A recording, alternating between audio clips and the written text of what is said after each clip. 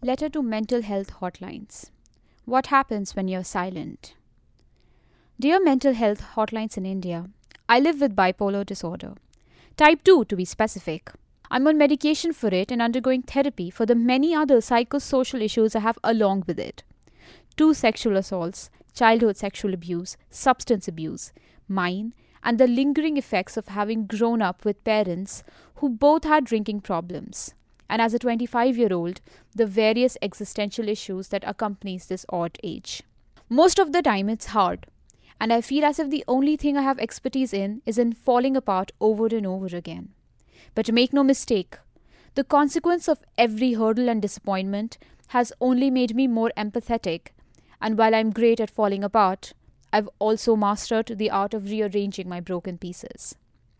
In May 2017, I was sexually assaulted. Well, sexual assault is a kinder, perhaps more politically correct way of calling rape what it is. A friend was the perpetrator of this violence.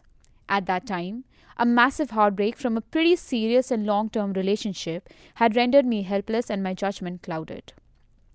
I had been sleeping around and also had a problem with alcohol, which meant I was drinking from the time I woke up till the time I passed out. If this wasn't enough, I was still struggling to come to terms with an illness that seemed to warrant out of me a responsibility that felt imposing and intrusive. I reached out to you then. I was frightened and frightening, but not stupid. I knew that my support system was not equipped to deal with the trauma that I had faced. And I also knew that this was such bad timing. Personally and professionally, not just for me, but for everyone who cared about me. Most people don't sign up to address these issues, and a majority of my friends fell in that category.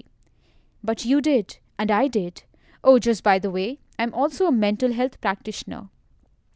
My education in life so far has ensured dignity for me, and to take it one step further, privilege too. Not in preventing violence, but in ensuring that I had the resources and skills to deal with social issues, most of which for me included my health. I am grateful for it, especially because I reached out to you once again in August. Again, all I heard was the deafening sound of rejection that comes with silence. I'm privileged that I have the tools, which includes the financial, emotional, physical, and mental abilities required to deal with this on my own. I'm privileged that I have the tools, which include the financial, emotional, physical, and mental abilities required to deal with this on my own. Today, however, my call history will reveal frantic efforts to once again get in touch with you. Call it what you want: manic, suicidal, depressive, desperate, whatever suits your vocabulary. The call history remains unchanged and the results of my attempt futile. An operator telling me that despite trying for 2 hours, you're still unreachable. A silence that is filled with shame and feelings of utter and complete despair and rejection. Numbers that no longer exist. I was anxious and scared and have a history of self-harm, something my therapist gets an earful of every week. He was unavailable today. But you did something worse, gave me hope when there was none. I'm sorry that I didn't resort to the option of writing to you. Perhaps you're not aware that anxiety can take away the capacity to frame an email. Or anxiety in my case, could manifest as the fear that someone from my network will open that email and my identity will be further compromised. You don't owe me an answer for being unprofessional and unethical with claims that border on medical malpractice. See, I understand the stresses of the job.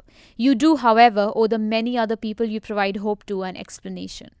If me, someone deeply involved in mental health advocacy and policies, can have such a harrowing experience not once but multiple times, I fear what it may be like to the once less privileged.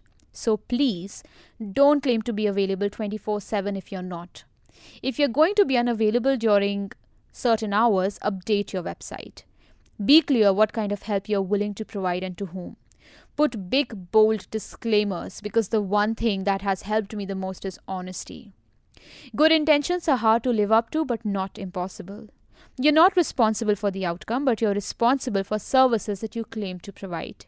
And the organizations that provide these resources are too.